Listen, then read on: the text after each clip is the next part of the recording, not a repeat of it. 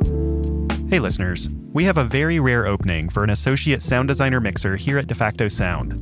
That's my sound design studio and the studio behind 20,000 Hertz. To learn more, visit jobs.defactosound.com. This application window closes on May 22nd. Now, onto the show. You're listening to 20,000 Hertz.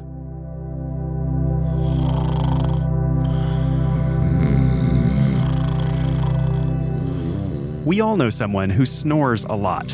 Whether it's your spouse or your roommate or even your dog, snorers are everywhere. In fact, they make up almost half of the adult population. But it turns out that scientists have recently discovered a really simple way to prevent snoring entirely. To stop snoring, all you need to do is turn...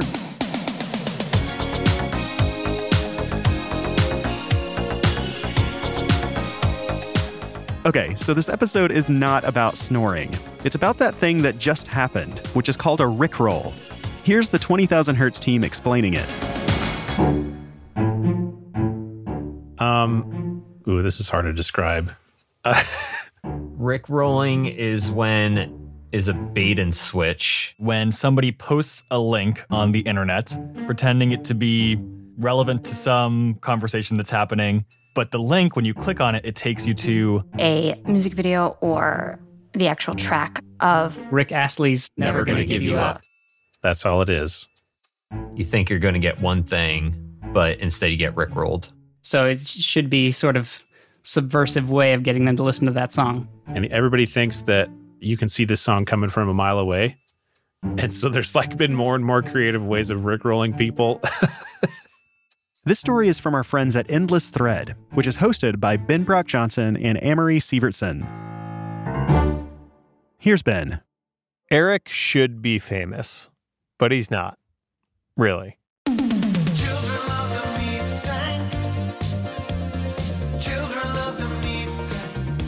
I'm Eric Helwig. My internet persona is Hot Dad, and I make what I describe as emotional comedy music. Not famous, should be famous, maybe. His creative output on YouTube is impressive in its own special way. And Eric is kind of a special guy. I have these songs that are, I feel like pretty heartfelt about really stupid topics, but then I just like extremes ultimately.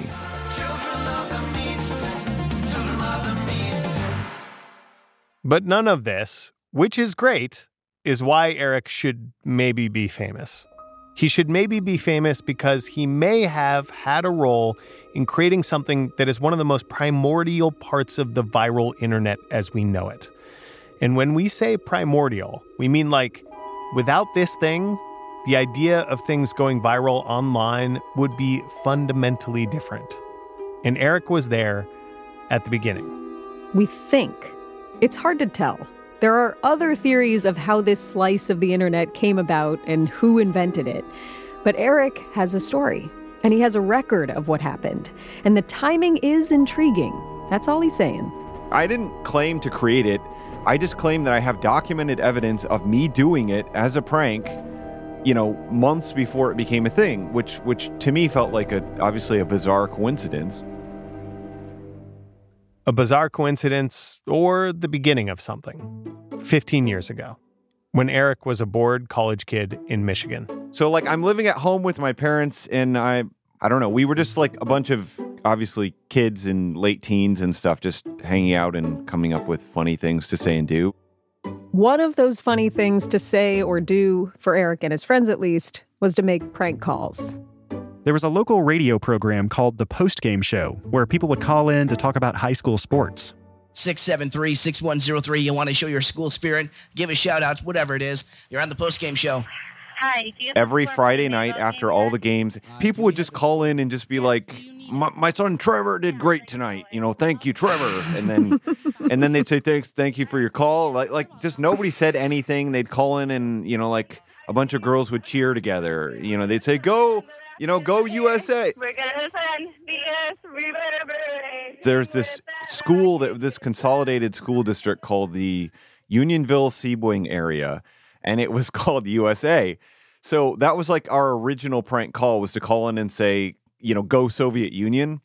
My brother did a call where he was complaining about a pair of khakis that he bought at Kohl's. It was like stuff like that. You're on the post-game show. Hello, I'm a fortune teller, and I see a giant party sub in your future. Goodbye. What? Eric wasn't usually the prank call antagonist, though. I guess I'm too timid to do those kinds of things. But one night, Eric and his buddies are at his house, and he's up. And he has this idea. He's been listening to a song on repeat recently. As a musician himself, he's been kind of obsessed with it. I was just super fixated on that song at the time. It's like maximum 80s in a way that like a lot of things are, 80s, but that is just like turgid 80s. Like it couldn't be more 80s than that. But I just remember I had Winamp open and immediately, hoisting the phone up to the speaker. If you don't know Winamp, think of it as Spotify in 2006 or something, playing music from your computer. And Eric had this one song that had been on repeat, queued up to what he thought was the key moment. So, it's gonna make you understand. And then that's when it kicks in. You're on the post-game show. Yeah. Busting some jams out.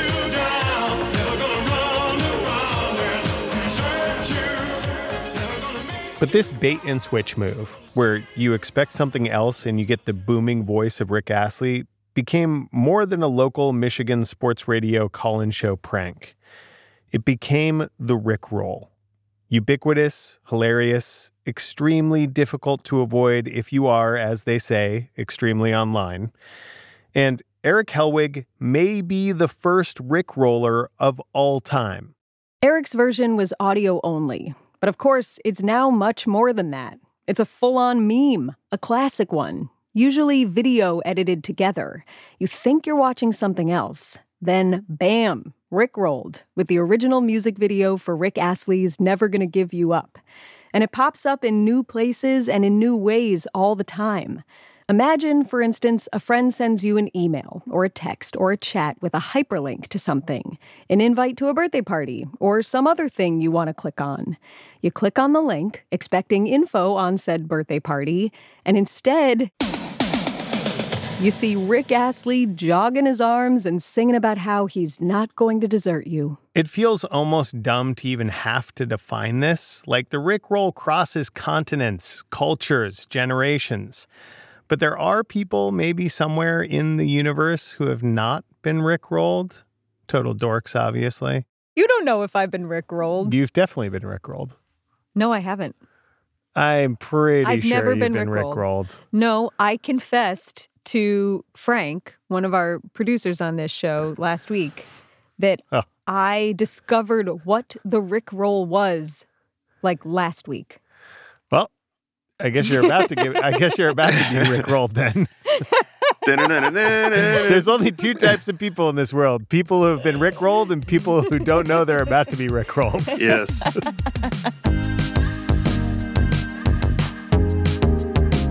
23-year-old Newport, Rhode Island resident Harrison Renshaw, who we're now talking to, has definitely been Rickrolled.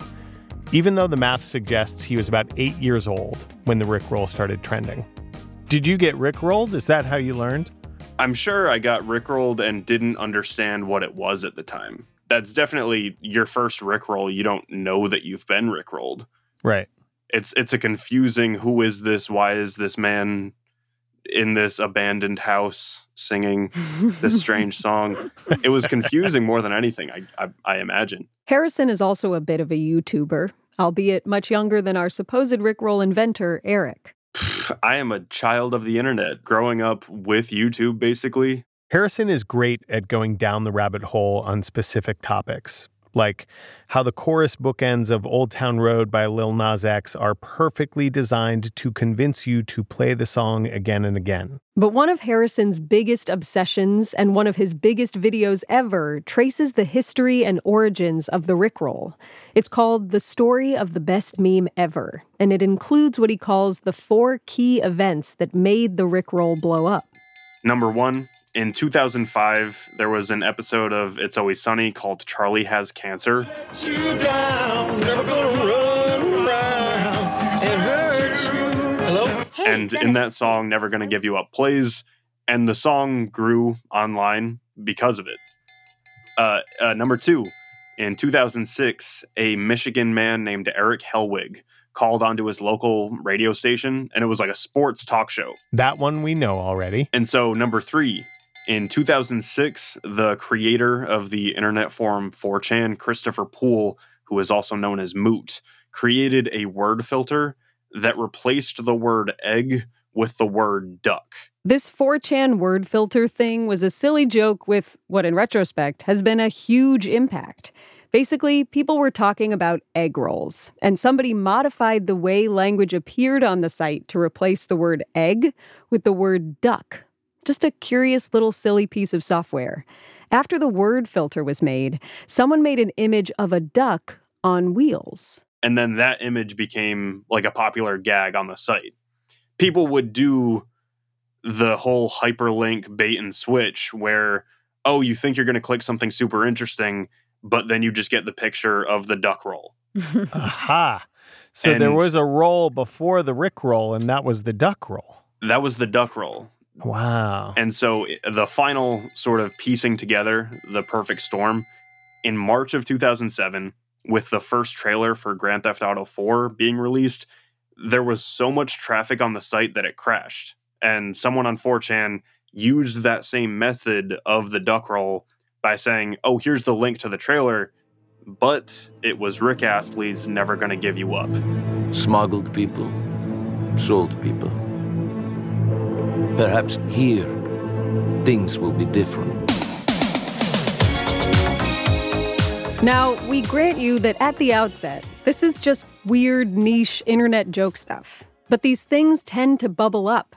Grand Theft Auto 4 is one of the best-selling games of all time. 23 million copies. And if that game's popularity gets turned into a bait-and-switch joke online by a bunch of people searching for the game trailer, and Rick Astley is where they land, Rick Astley himself is going to have a little spike in popularity too.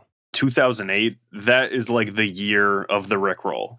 2008 was prime Rickrolling. And when Harrison says prime Rickrolling, he means like the Rickroll was basically present in every single big event of the year. There was some sort of survey that was conducted that said that 18 million Americans had been Rickrolled. And when you look back at 2008, this is not surprising. Hacktivist group Anonymous was blasting the song out of loudspeakers in front of the Church of Scientology. People at basketball games during March Madness were dressing up as Rick and singing in the audience. Someone made a fake video of then presidential candidate Senator John McCain getting Rickrolled at a 2008 presidential campaign event. Senator Obama does not.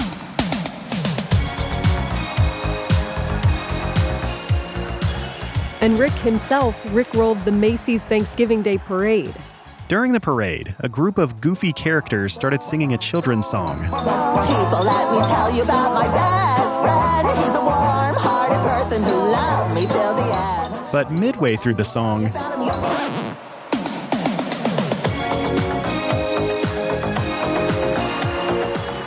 companies got in on it too. YouTube had the entire homepage do a bait and switch, with every video linking back to the video.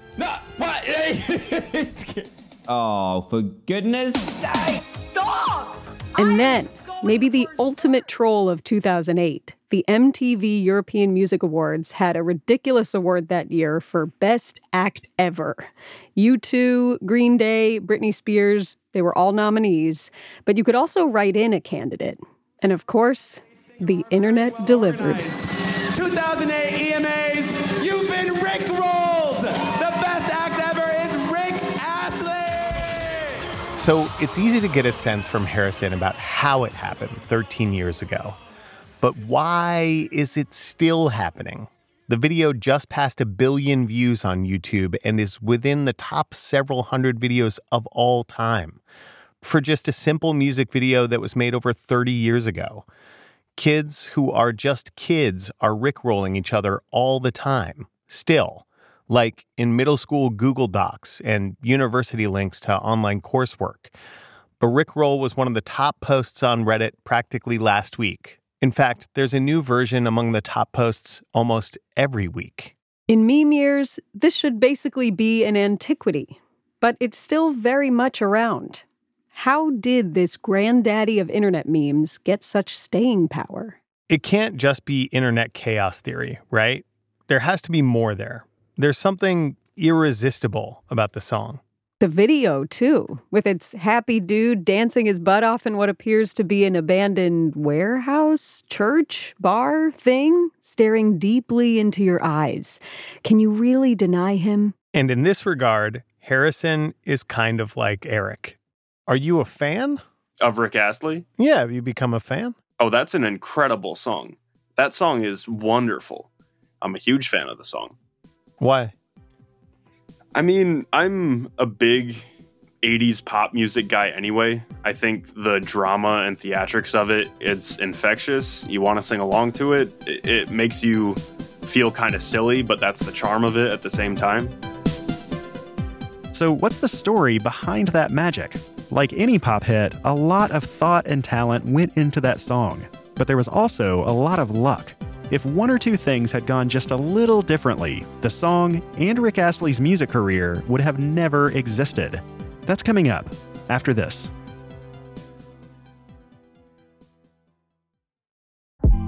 By the time I need to hire someone at my sound design studio, DeFacto Sound, I'm already slammed. That's why Indeed is super useful. Indeed is your matching and hiring platform. With over 350 million global monthly visitors, Indeed takes all of the labor-intensive parts of searching and matching for candidates and does them for you. Indeed's smart matching engine will read through dozens of applications and cross-reference them against each other. Indeed will also send out messages to all the candidates that didn't make it with just one click.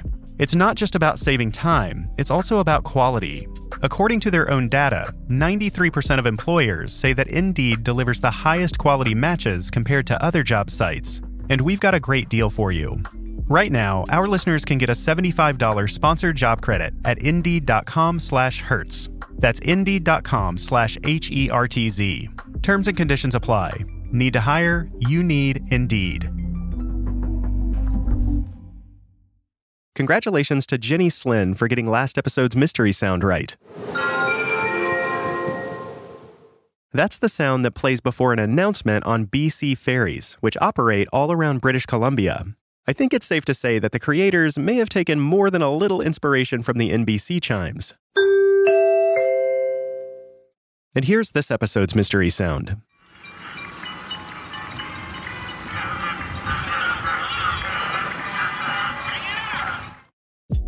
If you know what that is, then submit your answer at the web address mystery.20k.org. If you guess it right, you'll have a chance to win the super soft 20,000 Hertz t-shirt. When you need mealtime inspiration, it's worth shopping Kroger, where you'll find over 30,000 mouth-watering choices that excite your inner foodie. And no matter what tasty choice you make, you'll enjoy our everyday low prices, plus extra ways to save, like digital coupons worth over $600 each week. You can also save up to $1 off per gallon at the pump with fuel points. More savings and more inspiring flavors make shopping Kroger worth it every time. Kroger, fresh for everyone. Fuel restrictions apply.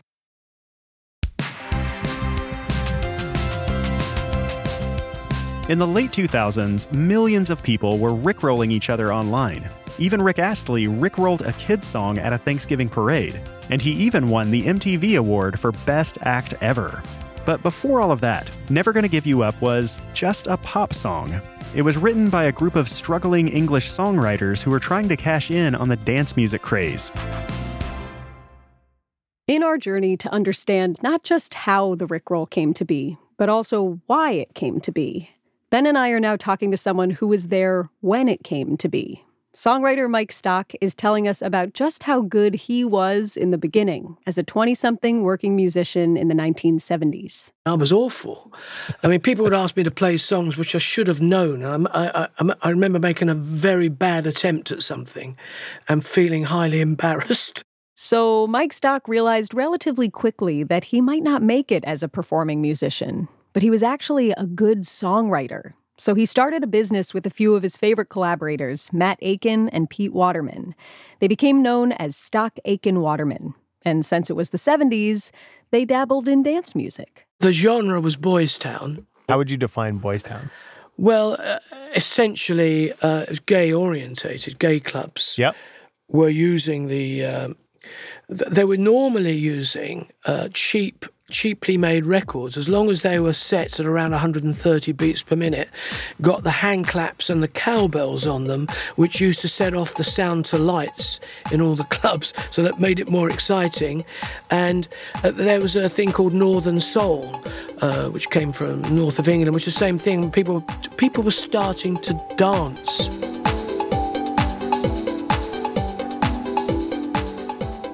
I mean, one of the songs, the opening lines in one of our number one songs in the UK by Mel and Kim is "It's our occupation, we're a dancing nation," and that's what I thought we were aiming at. It's our occupation, we're a dancing nation. Stock Aiken Waterman were getting work in the Boys Town genre, but they weren't getting it on the radio yet, really.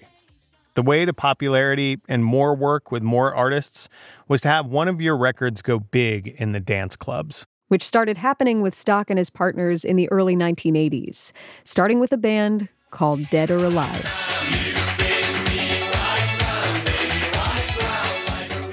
And then they were off to the races, right? Straight to the top from there on out? Well, obviously having your first number one was a big thrill. But the main thing that happened was that the phones stopped ringing. There are a lot of ways to explain this, but Mike kind of boils it down to one theory. More underground artists they'd been working with thought they'd gone fully mainstream. And the mainstream thought, all they can do is that dastardly high-energy gay music. Or, interesting. That's the way it is. So, the recently supposedly wildly successful songwriting trio Stock Aiken Waterman got a little concerned. There's me, Matt, and Pete sitting in our studio saying, well, what are we going to do next? We're number one. Well, let's invent something. Let's do something now. What they did is start to work with unknowns. Backup singers and a kid who had just started interning at their working studio, apprenticing. Was it a fellowship? Mike had a specific phrase. T-boy, he got my sandwiches. I know he doesn't like that, but we were waiting. T-boy? Yeah, we were waiting for the opportunity to work Great with him. name. So Pete said, "Oh, I do not know what that is. Sorry." Two nations separated by a common tongue. That's us, is it?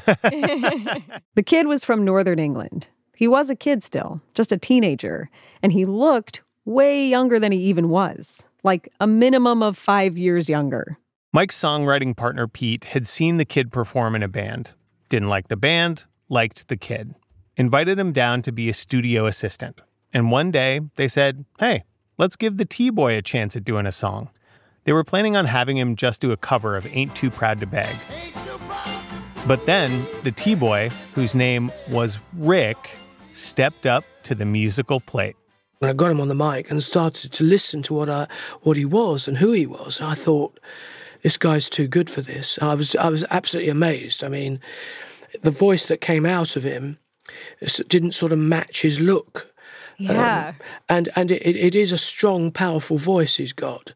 It is a little hard to overstate this incongruence. If you have been rickrolled, you know what we're talking about. Whatever you think the owner of this voice looks like, And if you ask me how I'm feeling, he doesn't. He looks like a svelte 14-year-old still wet behind the ears. So the voice, which is already kind of magic, is extra magic. So at that point, I'd say to Matt and Pete, look, we should write him a song. So they did. Mike Stock wrote the music, Waterman suggested the title, all three of them built the lyrics around the music, and they recorded it. But Rick didn't have a label to put it out. And in the interim, it got briefly sidelined by other projects. including at least one more song you have definitely heard before.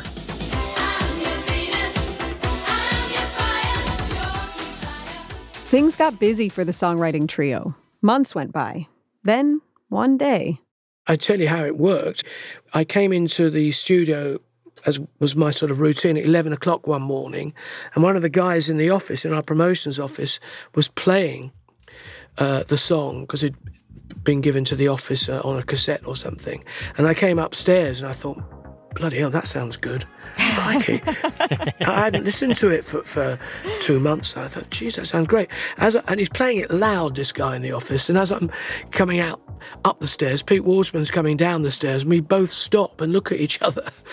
We both go, blimey, what are we doing with this record? Why haven't we got this thing out? So that was the kicker for us. We suddenly heard it, as it were, out of the blue without being deeply involved with it. If you were to identify the key distinctive genetic code of the song, like the thing that makes the song, what is the thing? Well, I mean, in a simple sense, the sentiment is understandable. We always made the vocals proud of the track, loud enough to hear every single word. But on a musical level, it's a structure of chords, which incidentally, subsequent to us writing it, I've heard on half a dozen hit songs. It may be true that Never Gonna Give You Up does have a particular formula that makes it work musically, or that the surprising nature of Astley's voice, coupled with his baby face in the mid-1980s, has given the song mysterious properties that have kept it in the ether this long, loved by people like Eric and Harrison, who were born full decades after the song was a hit. The music video definitely has something to do with it. Rick's casual shimmying, seemingly made up on the spot, the weird empty warehouse he's in, the outfits, double-breasted jacket over a small collared sweater, trench coat, black jeans, black turtleneck, a full-on Canadian tuxedo. But the singer himself, even with the #1 hit in the US of A, did not stick around at the top. Here's Rickroll YouTube historian Harrison again. So this is where it gets a little strange. Rick would sell millions of records. He had a Grammy nomination. He collabed with Elton John. And he was like rich and famous by 24. But then around that time, he got really sick of the industry and didn't want all the fame. Everything was sort of too much for him. He was having this existential crisis. He wanted to raise his family.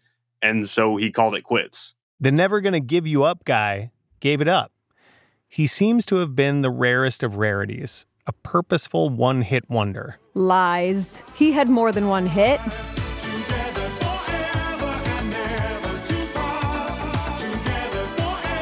Okay, two-hit wonder? Still, he made his mark and then he kind of tapped out.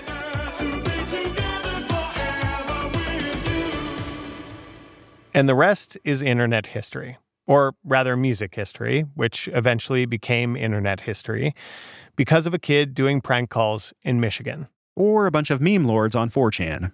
Or an episode of It's Always Sunny in Philadelphia. Or all of these things. It reminds me of this thing in evolution called convergent evolution. This guy gets it. My name is Don Caldwell. I'm the editor-in-chief of Know Your Meme, which is the world's largest internet culture encyclopedia and database. Don has looked really closely at the origin of the Rickroll meme since its inception, which is how he got the convergent evolution thing in his head. They're like these green tree snakes, for example, around the world. They aren't related to each other at all, but they look like the exact same animal. They got the same characteristics, same coloration, same morphology. It's just really interesting to me that might have happened here with the Rickroll. It might have evolved independently twice. It might have been born 2 separate times without being connected to each other, which is just wild. The song is just that good. It's just, just that special. That's right. It really is. Don says there's something extra special about this granddaddy meme. It connects back to Eric Hellwig's prank call in Michigan. He says the Rickroll is really the first truly mainstream version of this specific genre of meme. A bait and switch, tricking someone into clicking a link or viewing something that they didn't intend to, is a characteristic that is just a winner when it comes to memes. And we've seen it time and time again. It's probably one of the most tried and true types of memes that continue to appear every year. It's not just the bait and switch, though. It's what you're getting when the switch happens, which Harrison talked a bit about too. I think the thing that makes it so universal and beloved is that it's very, very harmless. It's something that is purely fun. Nobody ever gets hurt. It's a prank, but it's not a mean prank, really. I completely agree. That's what I'm getting at, is that nobody, I don't think, has ever had extreme amounts of malice rickrolling somebody. It's always from love. Right, or felt it getting rickrolled, right? Because it's like, oh, I'm going to pull a prank on you and make you kind of want to dance a little bit and be happy. Exactly. What a nice, beautiful thing that we can do to one another.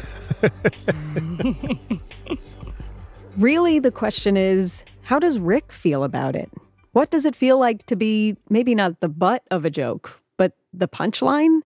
I'll be honest, I find it difficult sometimes because I am the Rick in Rick Rolling, so that is a bit weird if I'm honest.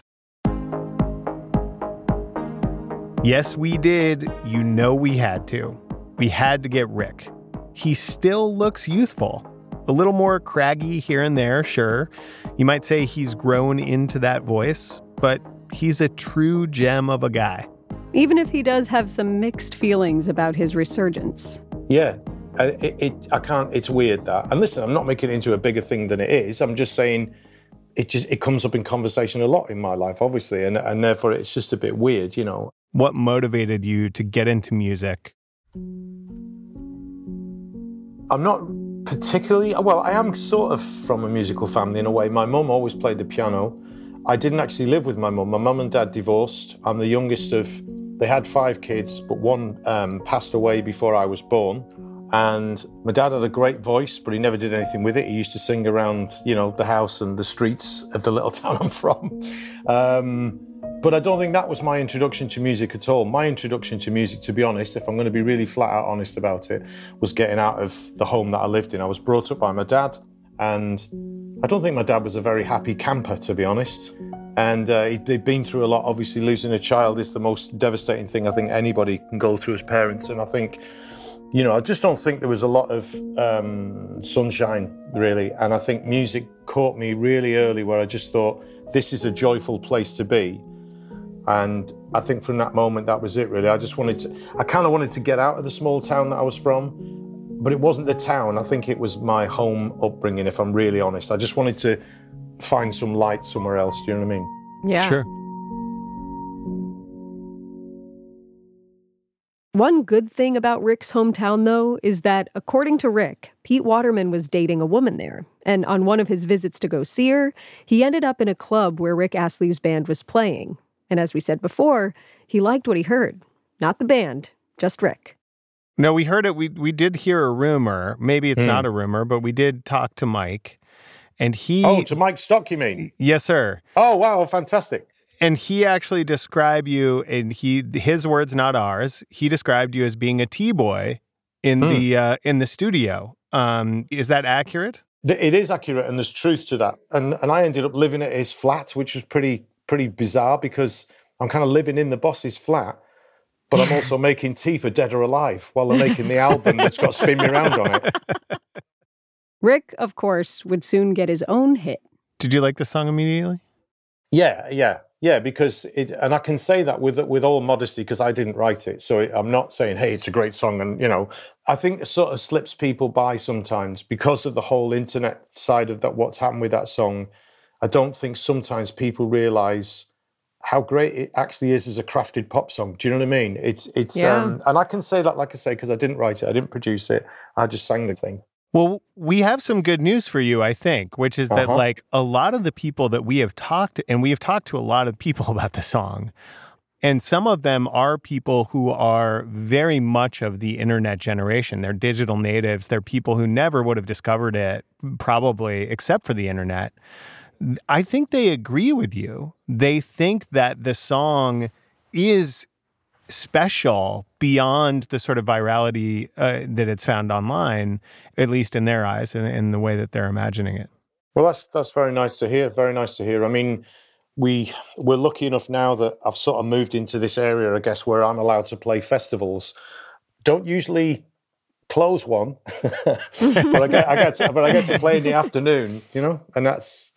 I just think I got lucky, really, and I think it's a lucky turn of events. And my wife and I have sat on balconies in hotel rooms and sat on beaches with a glass of rosé and looked at a sunset and said, "How did we get here?" And we never stopped doing that. What do you remember about the making of the music video? Because the music video is a big part of the ongoing internet admiration. I mean, it's the first video I ever did. I had no idea what was going on. So when we come to do the video, I turned up with a bag of clothes. Yes, a raincoat. That was mine. You know, stripy T-shirt, chinos, and a blazer. Baby, that's me. The turtleneck, the double denim. It's all me, baby. No stylist was involved. The dance moves, all so yours? The dance moves. I've said this before many times. It's actually fear.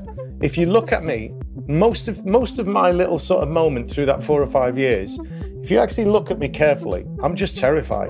And ironically, all these years later, that sort of still kind of sits right with people. It's just, in that context, you know, the Rickroll thing, it's like, if I was super suave and this, that, and the other and looked, you know, like a sex symbol style thing in that video, it just wouldn't work. Yeah. I'm just like this 20-year-old, whatever I was, 21-year-old dude who looks 12 years old, who came to a video shoot with his own clothes in a bag. Can you tell us a little bit more how you really feel about the Rickroll? I'm sort of detached from it, and I think it's the only way to be about it. Our daughter, when it first started to kick off and things were happening, and there was a thing about MTV wanted me to accept an award for some whatever, I can't remember what it was. Best act ever. Yeah, is which is ludicrous. And I think they thought they were being ironic and funny, putting me in that category with U2 and Christina Aguilera and whoever else was in that category. So you can imagine, I said, no, thanks, I'm not coming. You can keep your award. It's okay. But the point being, our daughter, who, as I say, was a teenager, said, look, you do realize it hasn't really got anything to do with you. And the way she said it just hit me like a ton of bricks, but in a really great way. Just seeing it in a different way and saying, she's absolutely right. It could have been Dave Roll, Brian Roll, you know, Mary Roll, any role you like. Somebody just chose my video and that song. It could have been anybody's. So I think from that moment, I've always just viewed it and said, you know what, anything positive towards, you know, my little world coming out of it, I'll take. And that makes sense. And I also want to say again, like, I think that one of the things that's interesting to me is you described where you came from and looking for fundamentally a happy place to be. And I think that what's interesting about the Rickroll to me is that the internet is a dark and toxic place many days of the week, right?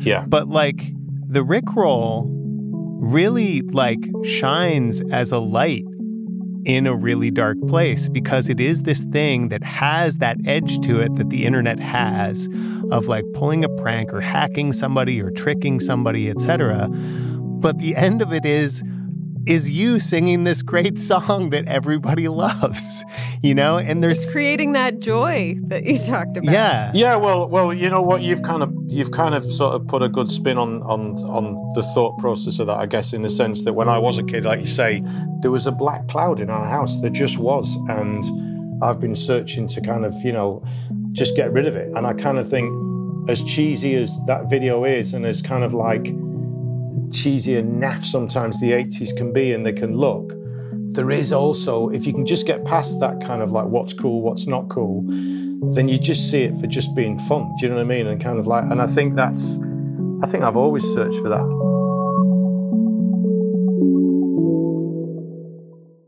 Thank you, Rick. Thank we you really so appreciate much. your time. It's been lovely. Thank you. Pleasure. Absolute pleasure. It might be that Rick would bristle a bit at the idea that he, like Eric, our prank caller at the beginning, has, simply put, created emotional comedy music.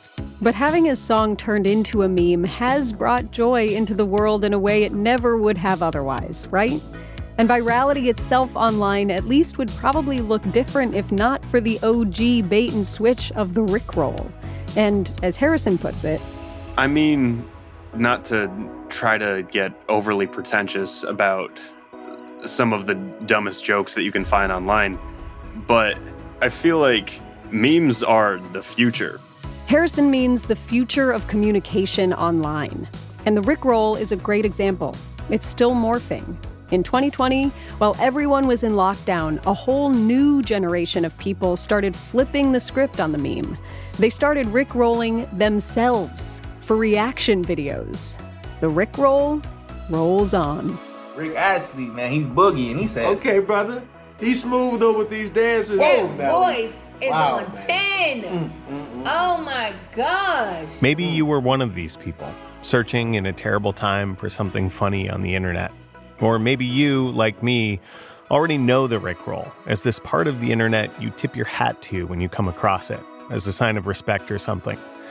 Hello, old friend. Glad you're still around to give me a chuckle, considering, everything. But whatever it is, it's great. And Rick's great. And someday you can Rickroll your grandkids. Maybe. Maybe they'll Rickroll you first. In this video, we're going to be reacting to Rick Astley. Forgive me if I say his name wrong. Never Gonna Give Up. Never Gonna Give You Up. That's the name of this video. Never heard this video before. So without further ado, let's get into it.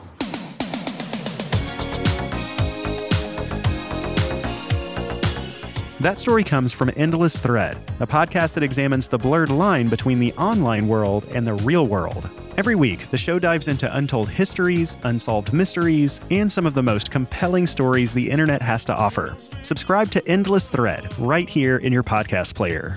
20,000 Hertz is produced out of the sound design studios of DeFacto Sound. To hear some juicy sound design moments, follow DeFacto Sound on Instagram. Endless Thread is a production of WBUR in Boston.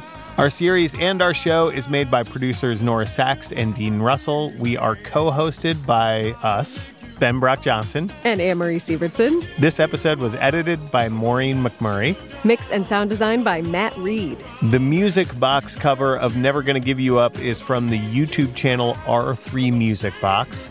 Special thanks to and additional production work from Josh Crane, Grace Tatter, Frank Hernandez, Kristen Torres, Sophie Codner, and Rachel Carlson.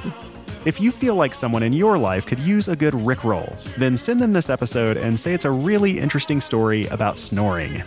Thanks for listening.